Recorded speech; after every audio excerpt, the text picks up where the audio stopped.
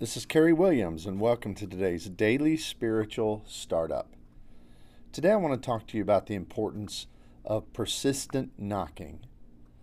Just last weekend, I went and saw my grandchildren, my daughter and my son-in-law, and I hadn't gotten to see them for several weeks because of work responsibilities and going out west for the Tahoe encampment.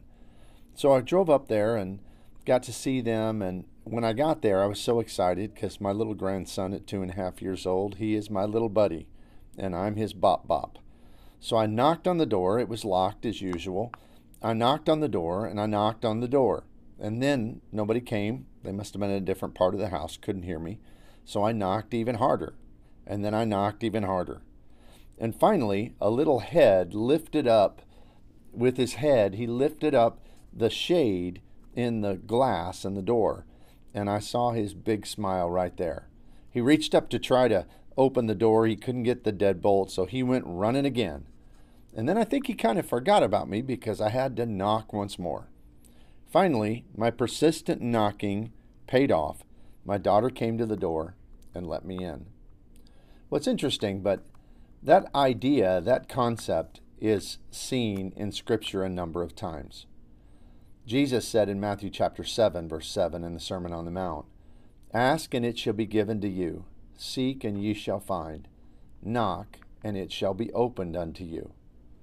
And so there, he's talking about the importance of that we need to be a people who are persistent, that we need to be a people who knock and diligently seek out after our God.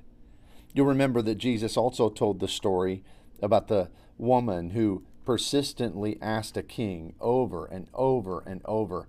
And finally, there's no other way to say it, she just finally wore him down, and he made good on her request.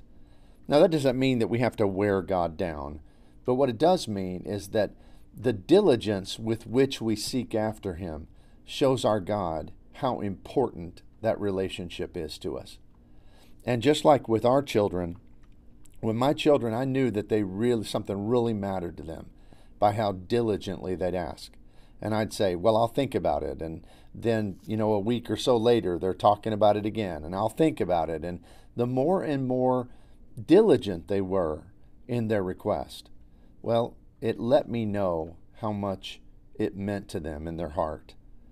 And so when we reach out to our God, whether it's just to seek his aid to grow in our faith, or if there's some particular problem in our life, he says that we need to be a people who persistently knock. Just like I was so anxious. I was not leaving because I wanted to see my grandkids. And so I knocked and I knocked and I knocked, and I was going to stand there all day and knock if I had to, because the reward on the other side of that door was worth so very much to me. Shouldn't we be those kind of people who show God that to be inside with him, to be in his presence, that his aid in our lives, that it means everything to us? So of course we'd be persistent. But then there's the other side of that equation. In Revelation 3:20, the Lord says, "Behold, I stand at the door and knock. If anyone hears my voice and opens the door, I will come to him and will dine with him and he with me." So it's not a one-sided pursuit. It's not just that we knock on God's door and want to be in his presence. The Lord says that he knocks at our door, and that we also are expected to open up and let him in. And what a glorious thing that is, that the Lord desires to be with us as well. That our pursuit is not one way, but we diligently knock and seek to be with him, knowing that he diligently knocks and seeks to be with us. What a glorious God we serve. One who doesn't just want us to give him our attention, but desires with everything he is to give us his.